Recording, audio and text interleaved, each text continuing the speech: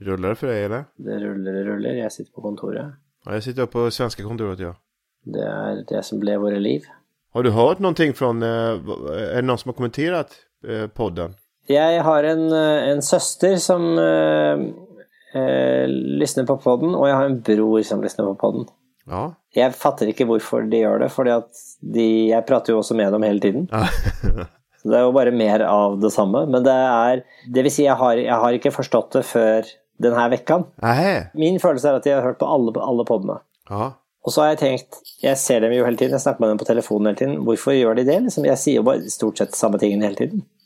Hvorfor er det så spennende å høre på det også i tillegg, liksom, enda mer? Men jeg har forstått nå at det er jo deg de vil høre på. Ja, men det får de jo, eller? Ja, fordi denne uken fikk jeg jo plutselig en veldig kjenge, som det heter på svensk, en veldig tydelig kritikk av min søster, med at jeg må slutte å avbryte deg så mye. Jaha, okej. Og at du må få snakke mer. Ja, at jeg kan få prate til punkt. Exakt. Det var det, ja. Ja, men det ligger väl någonting i det, va? Har du pratat i punkt då? Ja, det tycker jag. Så du kommer vara lite mer återhållsam. Har du pratat i punkt då? Ja. Da svaret ja.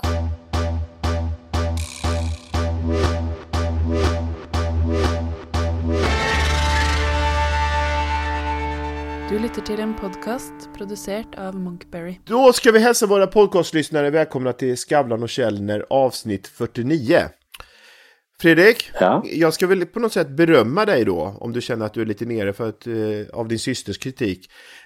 Jag tyckte det var så lyckat förra veckan när vi pratade med miljöfrågorna. För att berömma mig själv lite, jag är väldigt nöjd med att jag hittade den teorien om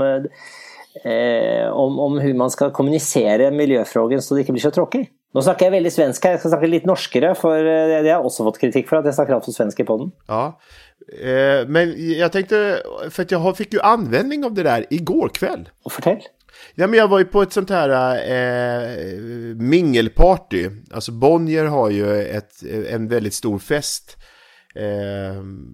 varje år där de bjuder in kulturmänniskor, mediamänniskor, journalister. Då de ska då presentera höstens författare.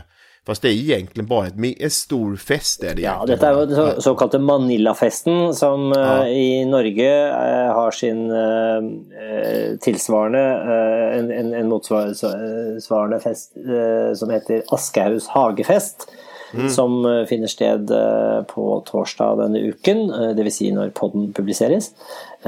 Og vi kan snakke litt mer om de festene etterpå, men fortell først hvordan du fikk bruk for miljøteorien vår. Jo, men då går man ju runt där och minglar och så kommer jag till en kvinna som också är författare, men så jobbar hon, för hon kan inte överleva med författandet.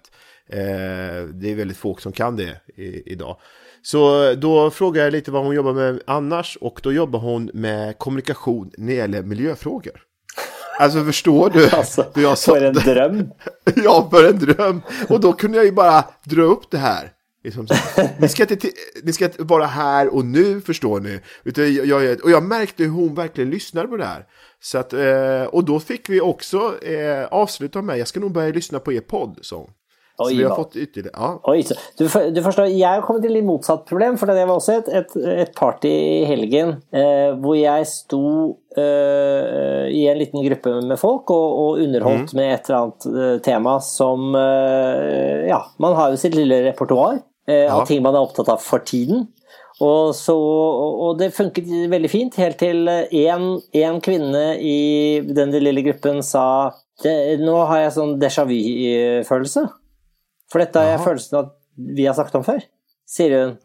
Og så sier jeg, nei, det tror jeg ikke vi har. Jo, du snakket om det i podden, sier hun. Så nå og det er jo riktig. Hva var det? Vet du, minst du? Ja, men et eller annet vi har sagt om i podden.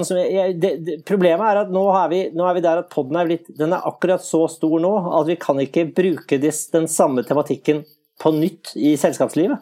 Nei. Sånn at ting vi har pratet om i podden, da må vi først si, som jeg også sier i vår podd. Ja, just det. Så jeg kan ikke presentere det som at det er ferskt, ubrukt materiale som jeg har tenkt på nå. Ja. Og det är problemet, men det är ett av problemen med podden vår. Men du, när du går på såna här fester, när du minglar, vad säger du då till folk när du går runt? Har du förberett dig på något sätt? Nej, jag väntar på vad som kommer upp och så försöker jag att parera det. Ja. Och så tänker jag väldigt fort på en exit. Och det är ju för att jag kan like att vara på en sån fest eller 2 i året. Och detta är ju fester ofta med kanske 1000 människor som är inviterat. Ja. Och det ger mig en härlig frihetsfølelse av att jag alltid kan gå ut av enhver situation. Och det är inte som att vara i ett bröllop där du sitter stuck med samma borddame i 8 timmar. Nej, det är det ju inte. Men däremot så är det ju inte helt enkelt att vad är de första inledande fraserna förutom ja, trevligt är du också här, är allt bra, vad gör du men nu så hänger man hänger sig upp i ett eller annat vad de har, om det är något de har på sig eller om de håller någon bok under armen eller som de är upptatt av eller om de har det är alltid något, är det inte det? Jo, men det är inte helt enkelt alltid heller. Hvis det inte är helt enkelt så vill man ju bara bort. Ja. Då är utfordringen hur ska man komma sig bort? Och jag har bara bara två måter att komma mig bort på. Och det ena är att jag må på toalettet. Ja. Och det andra är att jag må ha mer att dricka. Ja, just det. Och eftersom det är gränser för hur ofta du vill säga att du ska på toalettet för folk tror du är inkontinent eller har ett problem, så märker jag att jag dricker väldigt fort ut glasset mitt hvis jag hamnar i en sån lite kedelig samtale. Ja. För då dricker jag ut för att kunna säga oj, här var det tomt, då får man gå också. Ja. Och problemet är selvfølgelig att när jag dricker så mycket så fort så må jag ju faktiskt då på toalettet hela tiden. Så det blir ju sant till slut. Ja. Jag blir ju full och tisseträngt liksom. Ja. Pisse, vad sa du att det heter? Pisse. Ja, okej. Kissnödig. Ja, kissnödig. Ja, det var bara ett roligt ord. Förstår du? Pisseträck. Och när jag nu heller inte har något material längre fordi att jag har brukt upp allt i podden så går ju det minglet går ju väldigt fort. Ja.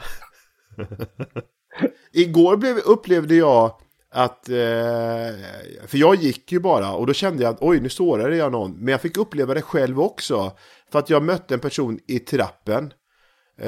Och så började vi samtala lite och då kände jag men här har jag mycket att säga till den här personen. Och så började vi inleda prata och så säger den här personen nej, men nu måste jag gå iväg och mingla. Men vi hade ju knappt vi mingla, räknades inte jag som ett mingel plötsligt? Jo, men så var det inte det väldigt fint, det var väldigt ärligt. Det var ju nettopp då att säga det som det var. Han ville mingla, alltså mingla är ju nettopp att vara i rörelse, i bevegelse då. Jo, men du minglar ju inte, hvis du bara står och pratar med en person hela kvällen så minglar du inte. Nej, men nu tycker jag ju att vi höll det på en nivå där det var mingel. Alltså det var inte mer än 5 minuter ens. Ja, okej. Jo, jag förstår, men samtidigt så tänker jag det är väldigt härligt och att han var så ärlig och en annan ting är om man bara kunde vara så ärlig och säga bara ja, nej, nu får jag gå och så inte si vad man ska eller varför eller och det är ju som jag tror jag fortalt deg förra gången, jag syns det är så fint citat, jag tror det är Oscar Wilde eller något sånt som sa det att en fri man är en man som kan tacka nej till en middag utan att säga varför. Nej, det har jag inte hört. Det är väldigt bra. Det är jättebra. Skulle du vilja komma till middag till mig på torsdag så då? Nej tack. Det ska man ju börja använda. Det är ju bara och man är 18 och säger tack bara. Nej tack. Ja. Men vi kan väl lämna Manila och Hagefesten. Man kan väl säga att det är väl i Sverige så gjorde någon en jämförelse med Manila att det är som Vanity Fairs Oscarsfest. Jag vet inte hur man ska säga om Manila-festen, men den är inte riktigt där, va? Alltså det är ju inte den. Det är väldigt fin fest. Det syns jag det är, men det har väl inte helt den samma glamour. Men kanske också, jag tänker sånn, hvis man är hvert år på Vanity Fairs Oscarsfest, hvor jo ingen av oss har varit inviterat någon gång. Nej, jag tror inte det. Naturligvis. Och då, men jag tänker, hvis man är en som går där hvert år då, om man är George Clooney och kommer dit hvert år, Tror du ikke det har noe av den samme repetitive følelsen? Ja. At det er ikke sant, der var det den personen, og nå skal jeg havne i en samtale med den, nå skal jeg stå her og henge med Jack Nicholson, og Gud, han har blitt gammel, liksom. Og så skal tror du ikke det er eksakt samme? Jo, jag tror det.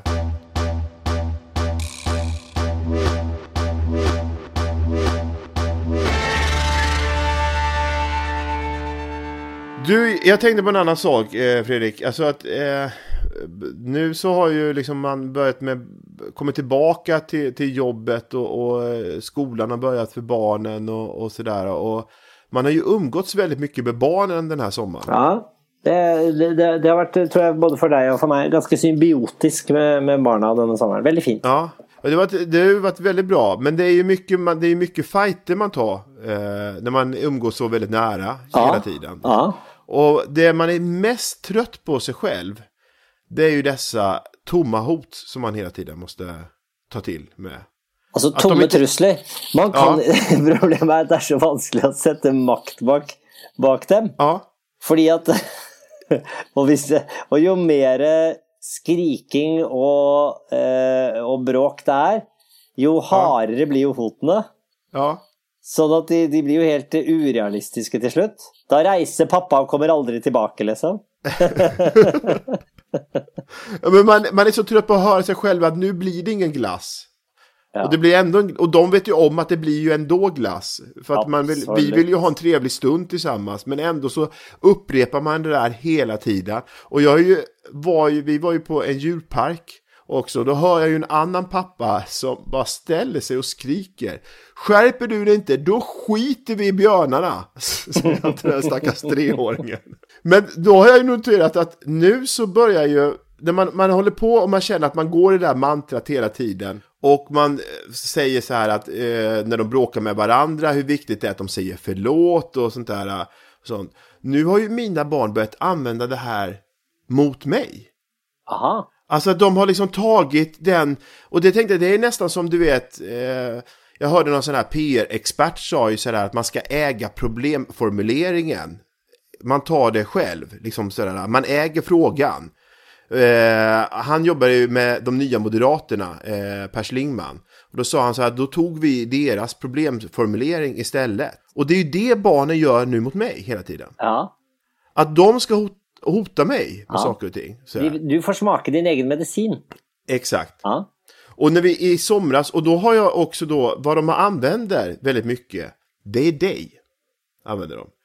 För att de har ju förstått att du och jag umgås ganska mycket. Och att du har någonting med mitt liv att göra. Och de har också förstått så pass mycket att jag jobbar hos dig. I somras så ville de inte komma upp i poolen. Till något sätt. Och då sa jag så här, ja men då blir det ingenting i eftermiddag. Om inte ni kommer upp nu så blir det ingenting och sådär. Och då bara säger de så här, om inte du skärper det kan jag säga att du har sagt till Fredrik Skavlan, och så sa de någonting, jag kommer inte ihåg vad det var. Och då kommer du få sparken. Det var det första hotet. Och nu, jag har inte hört från dem. Det har du inte gjort. Nej, det kommer väl ett samtal snart. Nu senaste så har jag ju varit på dem väldigt mycket när de bråkar att det är viktigt att de säger förlåt till varandra om den andra sårat. Och så överhörde jag min son då han hittade på en historia om hur jag har pratat illa om dig och vägrar be om förlåt. Okej, så du hade inte pratat illa om mig? Nej, det hade jag verkligen inte gjort. Det är sant, jag lovar dig. Jag har inte gjort det. Du kan gärna det är inte det, men jag vill vara nysgjerrig på vad du säger. Ja, men vi kan väl bara lyssna på ett klipp när han berättar. Har du spelat in det? Ja, för jag stod bakom honom så att de spelade in det. Du har dina barn är wired. Ja. Få höra. Ja, här. När Noel var borta och vi skulle gå igår, vi gick lite då, så sa pappa till mig att han hade retat Skavlan, att han skäms. Utan att skicka ett meddelande där stod förlåt. Ja, det hör du. Det här är härligt. Och då att jag har kallat dig för babblan eller någonting. Det var någonting som var innan det där. Och, du må lære han Skravlan, det det mest populære I Norge. Men det hade inte han fått med sig riktigt än. Men Babblan bra, det hadde jeg ikke hørt før. Nej, men så det. Jag vill bara säga till dig så att om du har någonting så... Det som funker, altså det jo ingen av disse hotene eller truslene som funker med min 3-åring, annet enn én ting som har funket. Og det at når jeg skal feste henne I bilen, som hun jo ikke vil, hun vil jo ikke sitte I barnestol I bilen. Men når jeg da skal overtale henne til det, så truer jeg da med at politiet kommer. Om hun ikke, altså polisen kommer hvis ikke hun gjør det. Det blitt trollet I hennes verden. Det at polisen kan komme. Men nå bruker vi jo altså politiet til alt. Så nå det jo politiet kommer hvis hun ikke ligger I sin egen seng.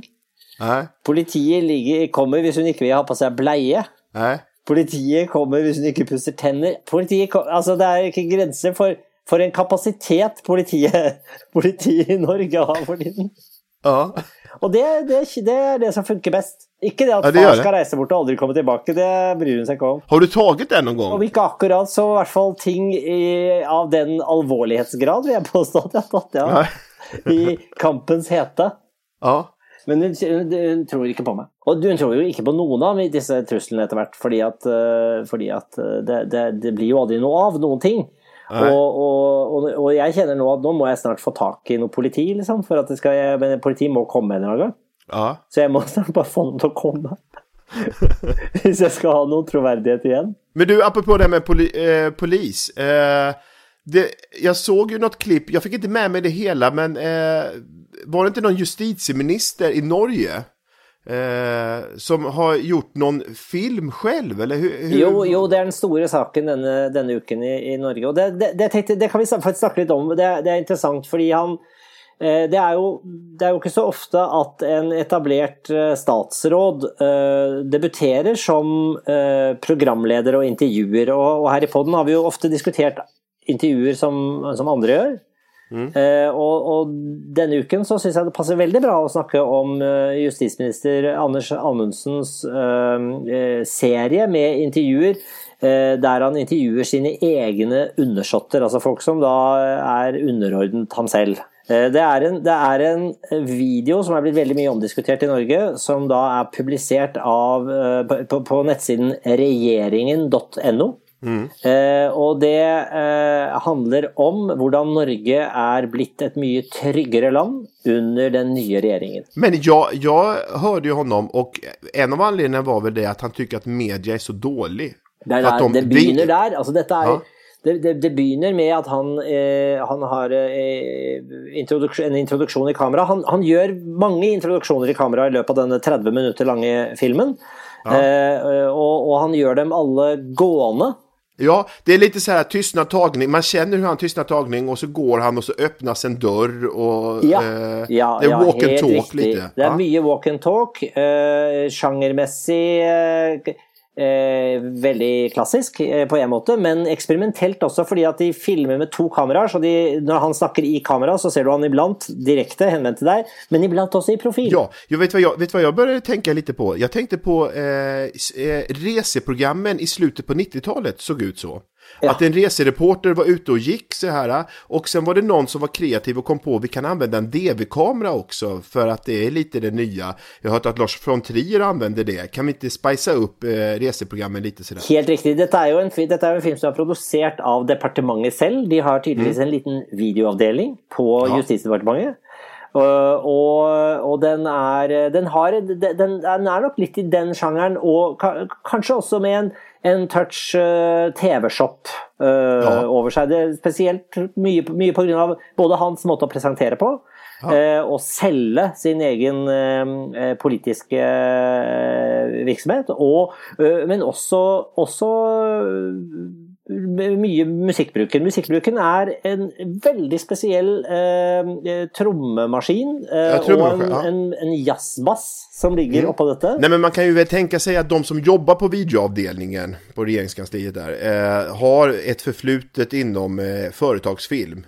Man har filmat väldigt mycket olika... eller en drøm om å få gjøre mye foretagsfilm i fremtiden, føles det litt sånn.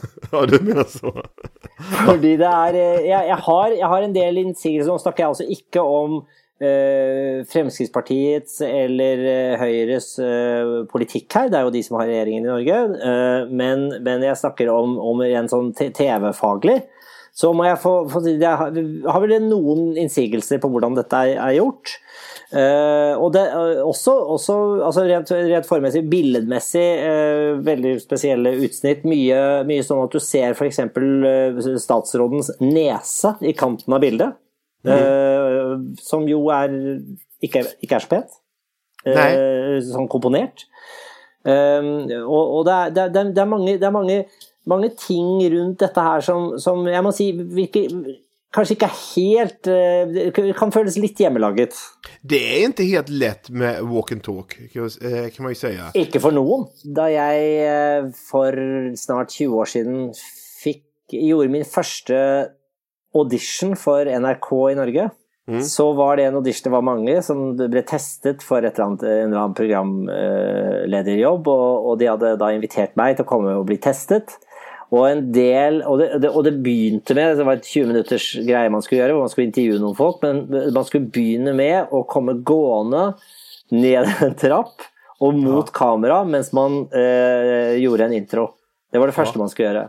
Og da har jeg fått vite siden at på det, altså de 45 sekundene som gikk, mens jeg da kom gående og pratet, så var det en oppe i kontrollen som sa det her kan vi bare avslutte med en gang, dette kommer ikke til å bli noe av. På en måte hadde han jo helt rett, jeg ble jo aldri noen walk and talking programleder. Nei, du går ikke mye i ditt program. Det kan ikke gå. Altså, på TV kan jeg ikke gå. Nei. Det kan gå privat, det kan. Peter Settman, det en känd programledare här i Sverige. Ja. Han väldigt rutinerat och väldigt proff, härlig, ja.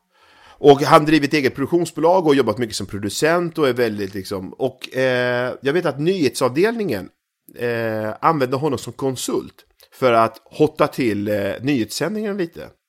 Och då gick det ett sus, Peter Settman ska coacha nyhetsuppläsarna.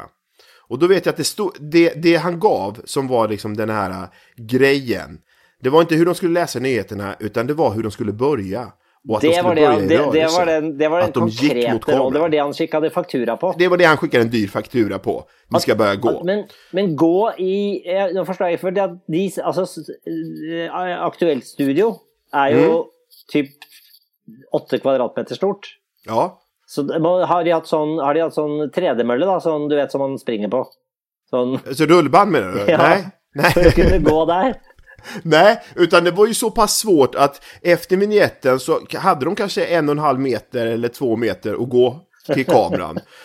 Och då när de sa de här första orden som var så här, och i dagens rapport så ska vi få veta mer om det här. Under de sekunderna skulle man gå. Men då måste man ju tajma in att man är i rörelse efter att vignetten är klar. Ja.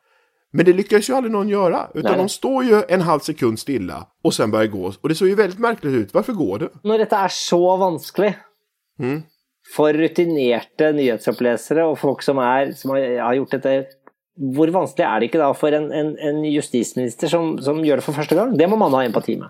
Ja, kanskje möjligtvis. Men så det den ene siden av det rent formessig. Det andre er jo at intervjuene, altså intervjuene får jo en litt annen type karakter når han bare intervjuer folk som rapporterer til ham. Dette jo folk som har han som øverste ansvarlig og øverste sjef. Og det klart at da, når han stiller spørsmål som regjeringen har gjort sånn og sånn, så for politiet, så helikopteret skal være tilgjengelig til enhver tid, sånn. Hvor viktig det for dere? Det klart at svaret blir, som ventet, veldig viktig. Men det här är ju egentligen helt sjukt. Ja. Och det är klart att när han sitter med, det blir ju speciellt när han sitter med Oslos politimester. Og de sitter og snakker om hvordan det blir liksom, kriminaliteten i Oslo har vel, den har vel aldri vært lavere enn nå, har den det? Ikke sant? Så diskuterer de det, og så, ja, nei, de er helt enige om det, og så får han altså politimesteren i Oslo til å si med masse latter og glede at det er hyggeligere å være politimester nå. Men det er jo som Kim... Justisministeren, som da er intervjueren. Så det er jo en dobbeltrolle her som er ja. Är det någon som har gjort jämförelse med Kim Jong-il när han det är ju det som har varit den stora diskussionen här. Kommer de snart skicka ut pressmeddelanden att han har gjort 18 hole-in-one som han skickade ut Kim Jong-il? Det har varit bråk om dette på mange nivåer. Det har varit också bråk om det fordi at hela hans utgangspunkt är ju som sagt att det som man säger i öppningen av filmen, det är frustrerende å være politiker når media bare fokuserer på de negative tingene. Derfor vil han lage denne filmen. Men så bruker han jo masse klipp av nyhetsreportere gjennom filmen.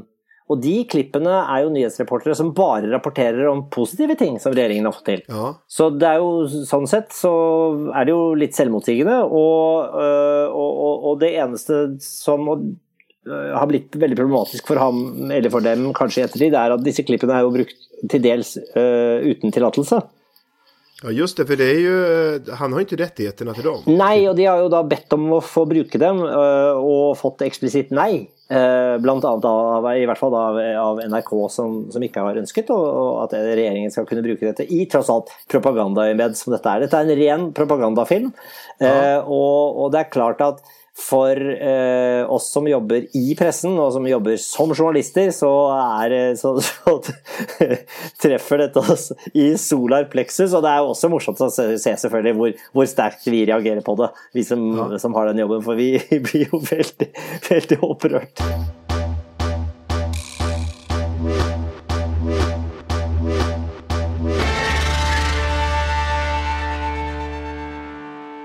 Veldig plaget nå her om dagen av denne Google-kraften som forfølger meg litt, fordi at Google jeg har jo lest mye om dette, hvordan Google samler mer og mer informasjon om dine søk. Ja. Og hvordan de setter dette i system, så de kan, liksom, de kan tilby da annonsører veldig spesifikk markedsføring mot folk som spesifikt interessert i deres produkt. Ja. Noe som jo veldig avanserte såkalte algoritmer da, eller hva det algoritmer heter det vel, som gjør at de kan finne deg om du interessert i et eller annet spesielt. Og jeg hadde, her da det var så varmt og herlig for en tid siden, så googlet jeg en dag på noen puter eller dyner som det heter på svensk til mine utemøbler. Ja. Som jeg tenkte at det skulle jeg jo kunne kanskje rekke å kjøpe nå på tampen på slutten av sommeren, som jeg aldri rakk, ja. Og så satt jeg og googlet på det, men så kom jo regnet, og så glemmer man jo det. Men nå jeg forfulgt av annonser. Uansett hvor jeg går inn nå, så det bare fullt opp med annonser for alle mulige sånne puter og utemøbel løsninger. Och jag lurer på hur länge ska det hålla på liksom. Jag är ju helt ointresserad. Det här förstod jag ju ganska sent att det var så där, för att jag sökte på regnjacka. Och så plötsligt så ser jag ju regnjackor hela tiden, och då tänker jag så här: jaha, det blir nästan någon trend nu att man kollar in regnjackor. Tills det var någon på kontoret och sa: nej, men det är för att du har sökt på det. Och jag går på det varje gång, för att just nu om man är inne hos mig på mina sökmotorer, eller när man märker att när jag är inne på mina sidor här, så ser man att det är mycket annonser. För min egen bok. För det har du googlat väldigt mycket på. Exakt. Och 2 på lampor, för vi behöver nya sänglampor. Så det är för att kunna läsa din egen bok? Ja, för att kunna läsa min egen bok. På sängen.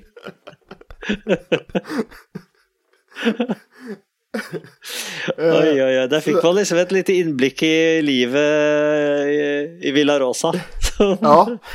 Du, det var väl allt för den här veckan? Det var det. Nästa uke är det podd nummer 50. Vi har väl varit eniga hela vägen om att när vi kommer till podd nummer 50 så ska vi göra en slags evaluering eller utvärdering om vi ska fortsätta och i så fall hvordan. Det kan ju lytterne vara lite med på och komma med inspel och tankar runt det. Och så ses vi om en uke. Det vill säga, det gör vi egentligen inte, för att då sitter vi väldigt långt från varandra. Ja, då är du i New York. Ja. Men du har en väldigt trevlig resa till New York, så hörs vi. Det gör vi. Hej. Ja, hej.